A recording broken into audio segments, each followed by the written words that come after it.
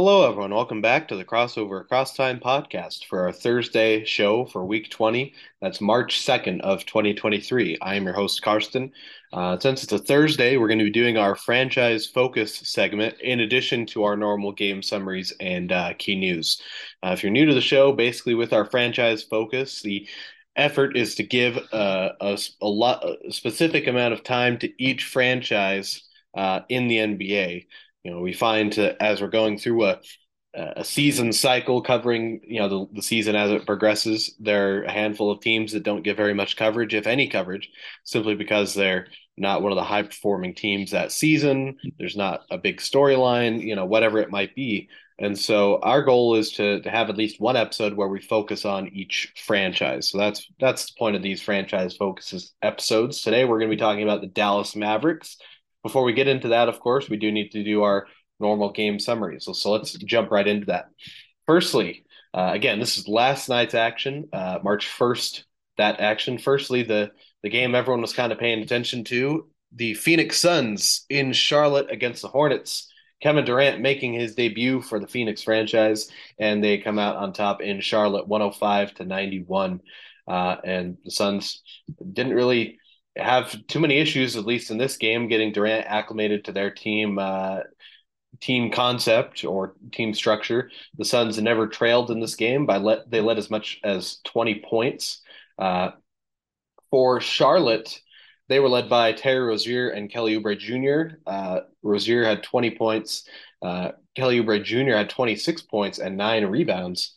Mark Williams, 11 points, 10 boards. Hayward adds 15 points of his own. Meanwhile, for the Suns, Durant with 23 points in his Phoenix debut, aided by Devin Booker's 37 points, 16 points, 16 rebounds for DeAndre Ayton's strong game inside.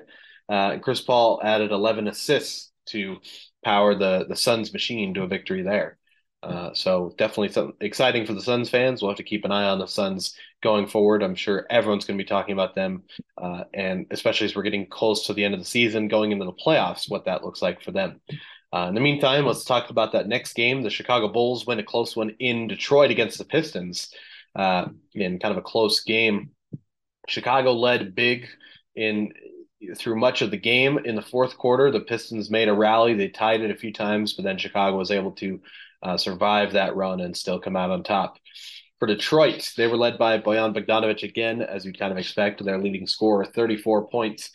He's led them in scoring this season, as well as this game specifically.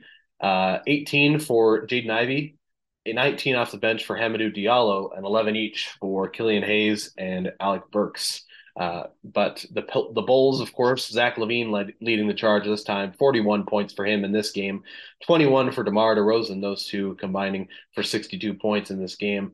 10 assists, 10 rebounds for Patrick Beverley, the new starting point guard for this season in place of Lonzo Ball. You imagine if they keep him next year, he'll be the backup to Lonzo, but for the remainder of this season, he'll be the starter, and he put together a nice stat sheet in that game. Vucevic added 12 points and 9 rebounds of his own. They also had 14 points off the bench from Kobe White as they get that win against Detroit. Next, the Boston Celtics hosting the Cleveland Cavaliers come out on top in a close one, close matchup of two of the East's best teams. Back and forth through the first quarter and close through the first half, but then the Celtics took a big lead, withstood a late scare, and came out on top in this one. For the Cavaliers, Donovan Mitchell played a tough game. I saw reports that he might have even had a lingering injury or got injured at some point in this game, but still played through, finished with 44 points. Very strong effort indeed. 29 points for Darius Garland, so the backcourt guy is getting it done for Cleveland. Evan Mobley, 12 points, 13 rebounds. Jarrett Allen, the defensive stalwart, 3 steals and 2 blocks. Cleveland, a nice all-around game, but Boston is just a little bit better than them, or they were in this particular game. 41 points, 11 rebounds, 8 assists for Jason Tatum.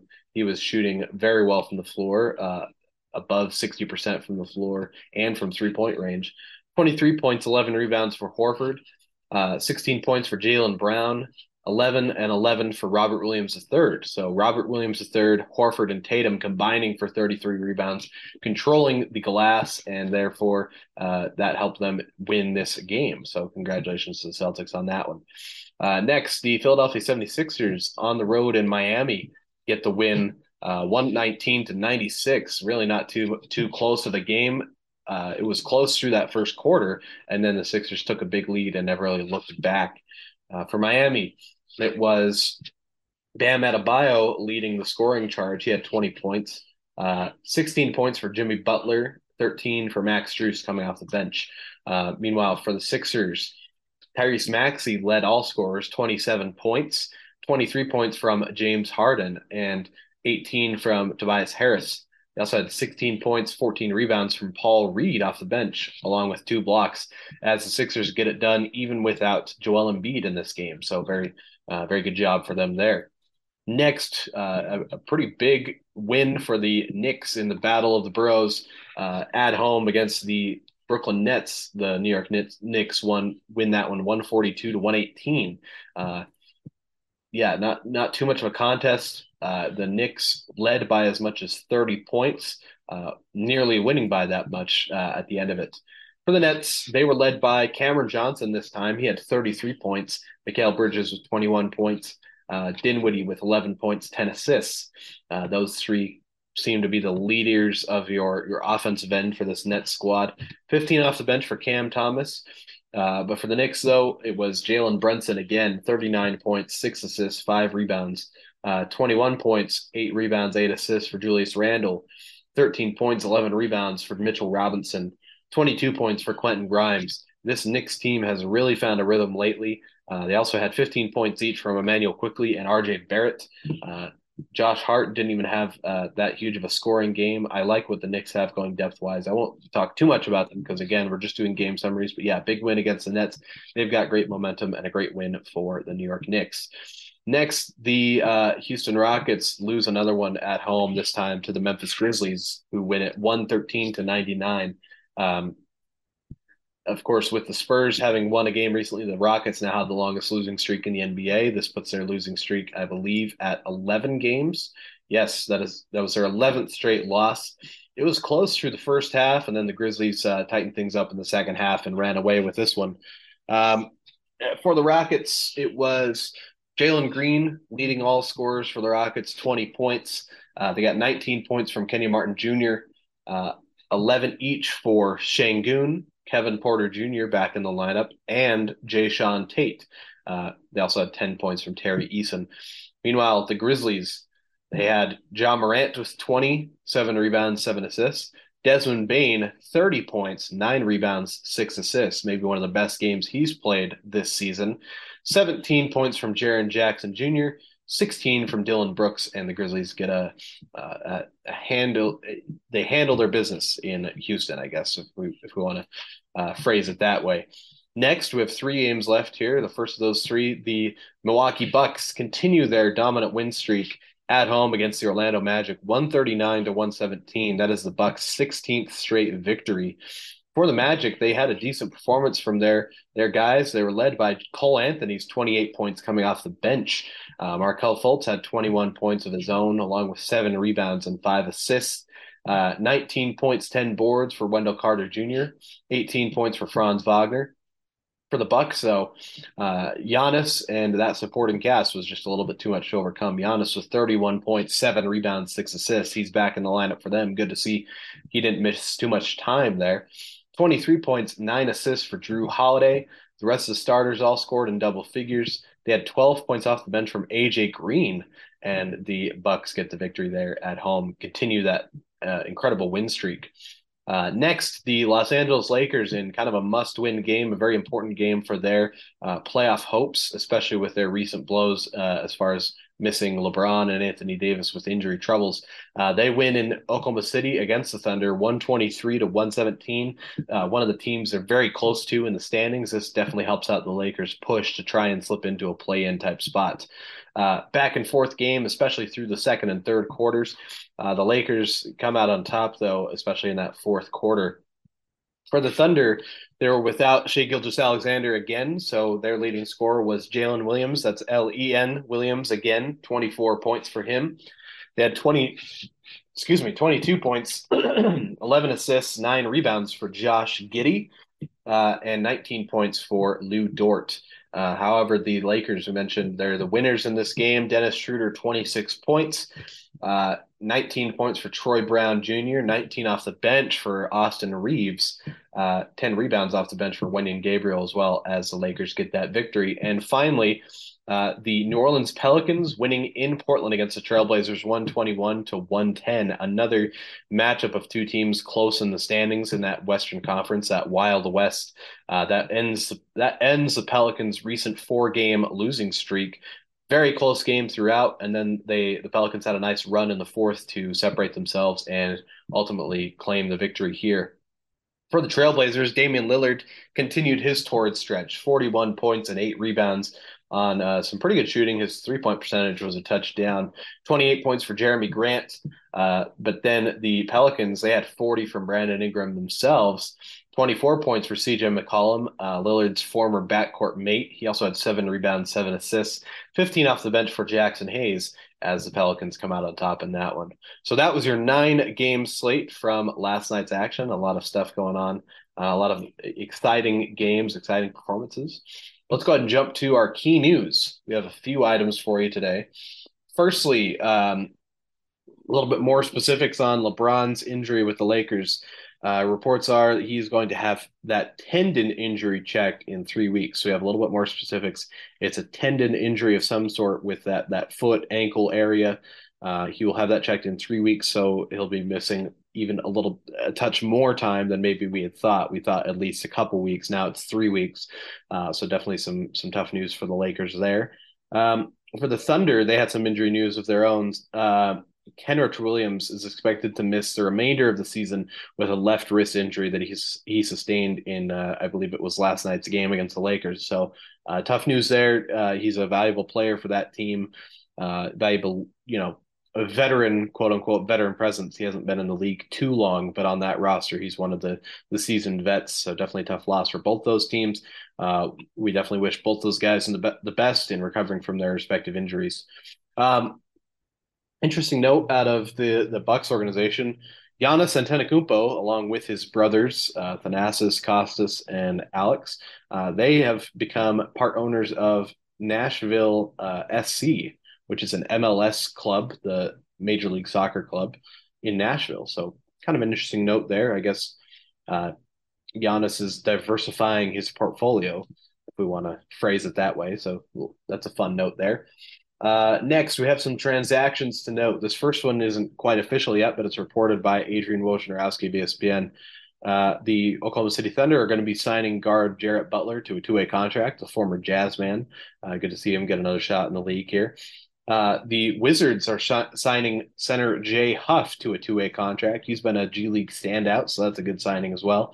The Clippers are trading 2-way contracts. They've waived guard Keaton Wallace, who was their one of their two-way contract players, and they've signed guard Xavier Moon to that spot, that 2-way contract spot. So that's their signing there.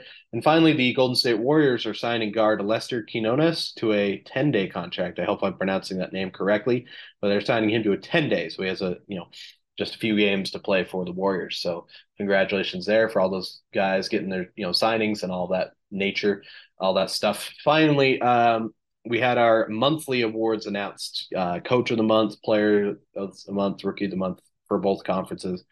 Firstly, Coaches of the Month.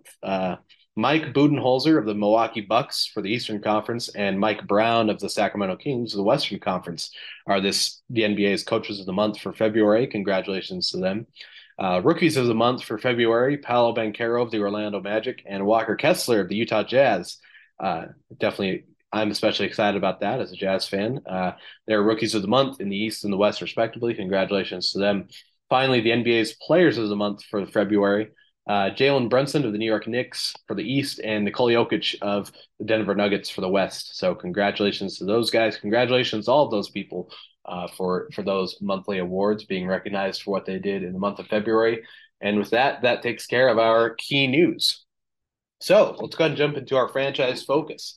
As I mentioned at the beginning, we're talking about the Dallas Mavericks in this episode, and for the Mavericks, it's all about Luka, and that's very, if we had to do a very short, you have one sentence to summarize the current Mavericks team and direction. It's all about Luka. I mean, looking over the last 5 years, that's kind of our outlook. We look at what's happened over the last few years and then what the outlook is for the team going forward. You know, 5 years ago, it was Dirk's last season in the NBA, and it was Luka's first season in the NBA. So this 5 year stretch has been defined by that uh, passing of the torch at the beginning, and now this is definitively Luka's team. Luka's one of the best players in the NBA, unequivocally. Last year in the playoffs, they go on a small bit of a Cinderella run, going to the conference finals. It was Luka. Jalen Brunson had a productive playoffs as well, and then not an ultra inspiring supporting cast.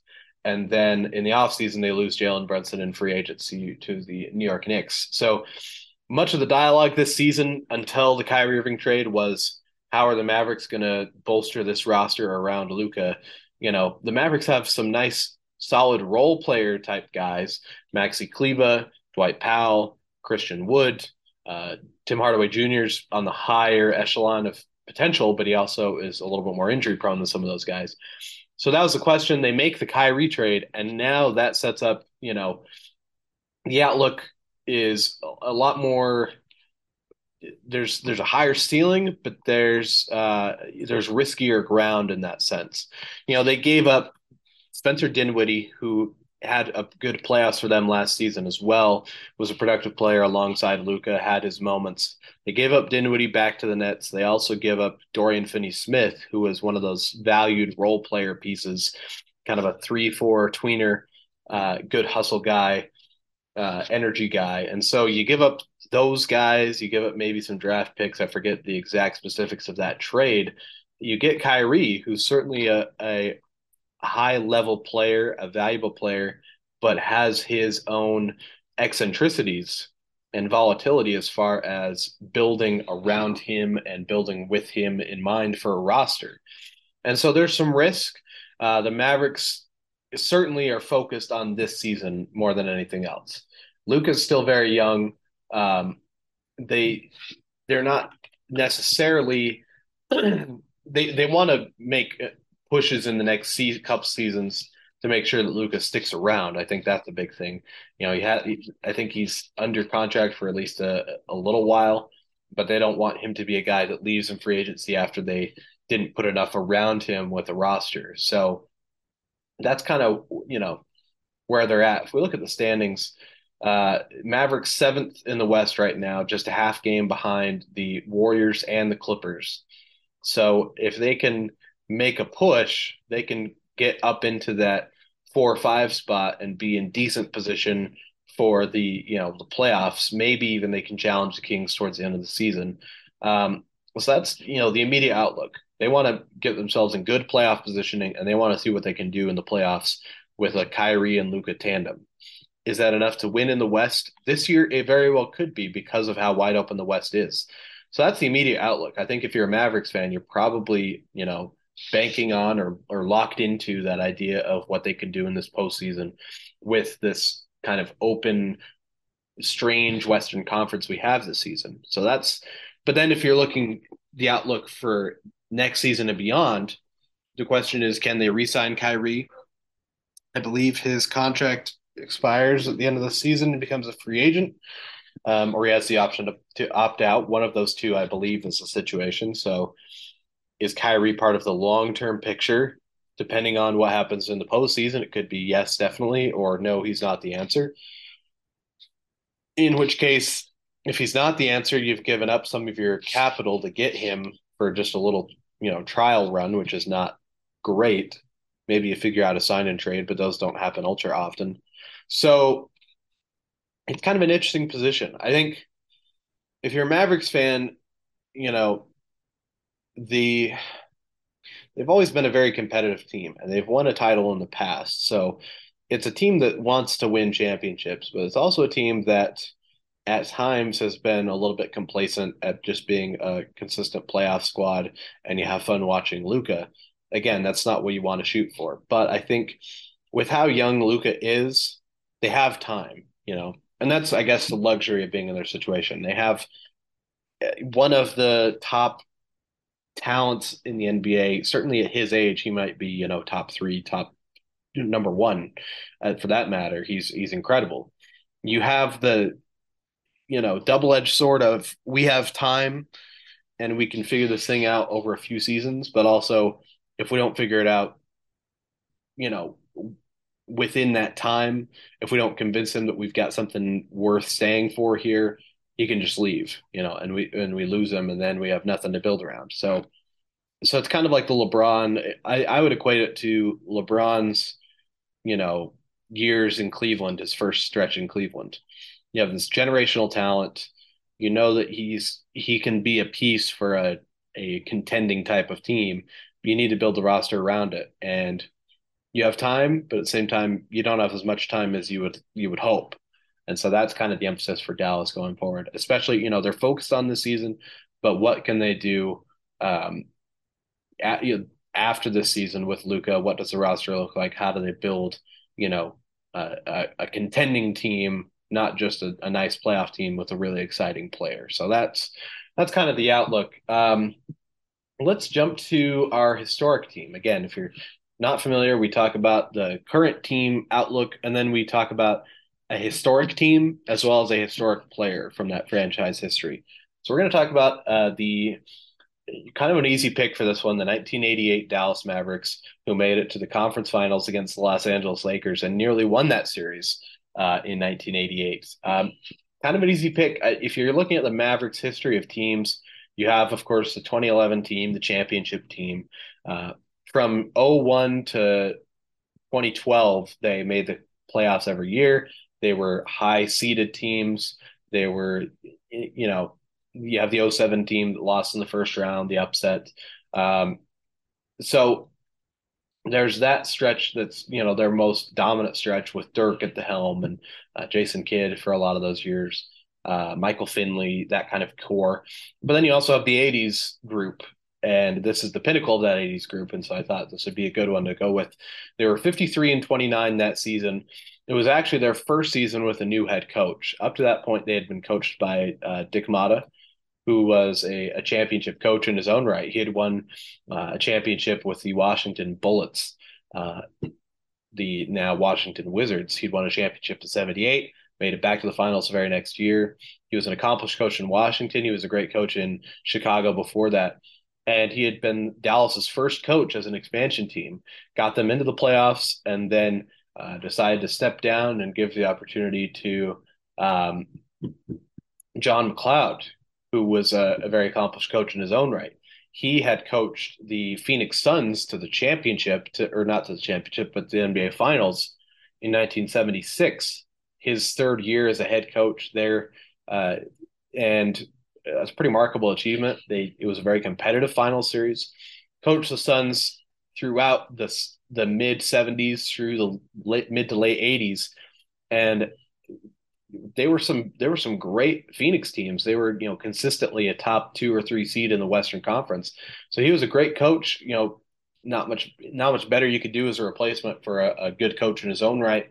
They get John McLeod, and they have just about as good of a record as they did the season prior. Excuse me, just 2 less wins, 53-29. But they, instead of losing in the first round, losing the conference finals. They beat the Rockets in the first round. This is the Rockets team with Hakeem Olajuwon, uh, pretty close to his prime. They still had a productive Ralph Sampson, Rodney McRae. So it was a good squad, a squad that made the finals themselves at one point. The conference semifinals, they beat Denver Nuggets, who still had that great core: Alex English, Pat Lever, Michael Adams, Jay Vincent, who was a former Maverick himself. Kind of an interesting note. Uh, those Nuggets '80s teams that were hard to beat, and so they get to the conference finals against the Lakers. This is the Showtime Lakers, right in their prime. It's Magic, it's James Worthy, Kareem, an aging Kareem, but still a productive Kareem. Uh, AC Green, Byron Scott, Michael Cooper, and they took them to 7 games. And we've talked a lot about that team itself. Let's talk about the players on this team. The 80s Mavericks, people might know about the team, but might not know about the players. It starts with Mark Aguirre. He was the pick ahead of Isaiah Thomas, number one pick in the 1981 draft. Yes, 1981. And he was a consistent all star. Certainly not as great of a player as Isaiah Thomas, but a three-time all star. Won 2 championships alongside Isaiah Thomas, which is an interesting note. But again, he fits that mold. I think I talked about it last episode. The Adrian Dantley, Bernard King mold of versatile, like forwards, small forwards. They're kind of like bigger guards. They can't really shoot ultra deep, but they've got a decent mid range game. They can slash. They can score inside. They have some post moves. They can do some of those types of things. He fits that mold, and he was one of the best, especially in that year. 25 points per game, 5.5 rebounds, 3.5 assists, decent percentages, good leader. You have Orlando Blackman alongside him, who's kind of an overqualified a little bit secondary guy. About 19 points a game, 3.5 rebounds, nearly 4 assists, great percentages. Uh, Interestingly enough, not really a 3-point shooter that year, but later in his career would become one of the better 3-point shooters in the NBA. Kind of an interesting note. They had James Donaldson starting at center, one of the forgotten giants. He was 7'2", 275, one-time All-Star, very solid inside presence. Sam Perkins, the stretch four, one of the first stretch fours and one of the best in the you know 20th century, I suppose. Um, Roy Tarpley coming off the bench, one of those 80s careers marred by substance abuse issues, but he was a very promising player when he did play. He was a six-man player for them this year. Could have been an all-star type player if he was able to stay on the floor. They had Brad Davis as the backup point guard. Derek Harper was the starting point guard. Harper, a solid defensive player, a decent three-point shooter in his own right. So Detlef Schrempf's coming off the bench too, and this was his younger years. So that 8-man group, I think, was great, and I feel like that's enough. They could have gone to the finals, maybe even won a championship. If they had gone to the finals that year, they would have played the Detroit Pistons, which you'd probably have to pick Detroit in that matchup. But this was still a great Mavericks squad. Just wanted to recognize what they were able to do in the playoffs. You know, they fell short a little bit, and there's the note of Mark Aguirre. There's still some hurt feelings in Dallas related to his play in the playoffs, his play post the very next season. They fell off. They struggled. They traded him mid-season. Felt like there's people who thought in Dallas he had quit on the team. He's given his own reasons as far as why that kind of breakup happened. It's kind of a sore subject, but it diminishes and takes away from what that team was able to do. Excuse me, that great '88 squad. So I just wanted to recognize that group and how impressive that season was for them. Um, that being said, I want to focus on one of those players specifically as far as our franchise historic player, legend player, Rolando Blackman. And we mentioned him. I mentioned him as an overqualified secondary player. I don't know about overqualified. That might have been an overstatement, but he was a four-time All-Star in his own right. He's actually made the All-Star game more times than Mark Aguirre. Um, Consistent 20-point per game scorer, shooting guard, 6'6". He was actually born in Panama City, so he's the NBA's first Panamanian-born NBA player, which is kind of an interesting side note in his career. He played 11 seasons in Dallas. Through all those seasons, he averaged 19 points per game, 3.5 rebounds, 3 assists. You talk about consistent players. He was just about as consistent as they come. He only missed maybe, just quick total trying to run through. He missed maybe like 20 games total over his Dallas stretch. It might be a touch more than that, but very consistent. Missed, a couple games this season. percentages, points, rebounds. He did about everything on a very consistent level, and that was very cool to see. Um, Multiple time All Star in the '87 game, he hit some clutch free throws at the end. Back when people would say, "Oh, the back when the game was competitive." It was still there was some showmanship there, but hit some clutch free throws at the end of regulation in the All Star game to force it to overtime, and the West team won in the overtime period. So kind of a cool one, cool note there. Um, so later in his career, he was traded to the New York Knicks, where he was a productive member, more of a bench contributor, but a productive member of the team that went to the finals against the Rockets in '94. So he was still a nice player there, played internationally for a couple of years before retiring.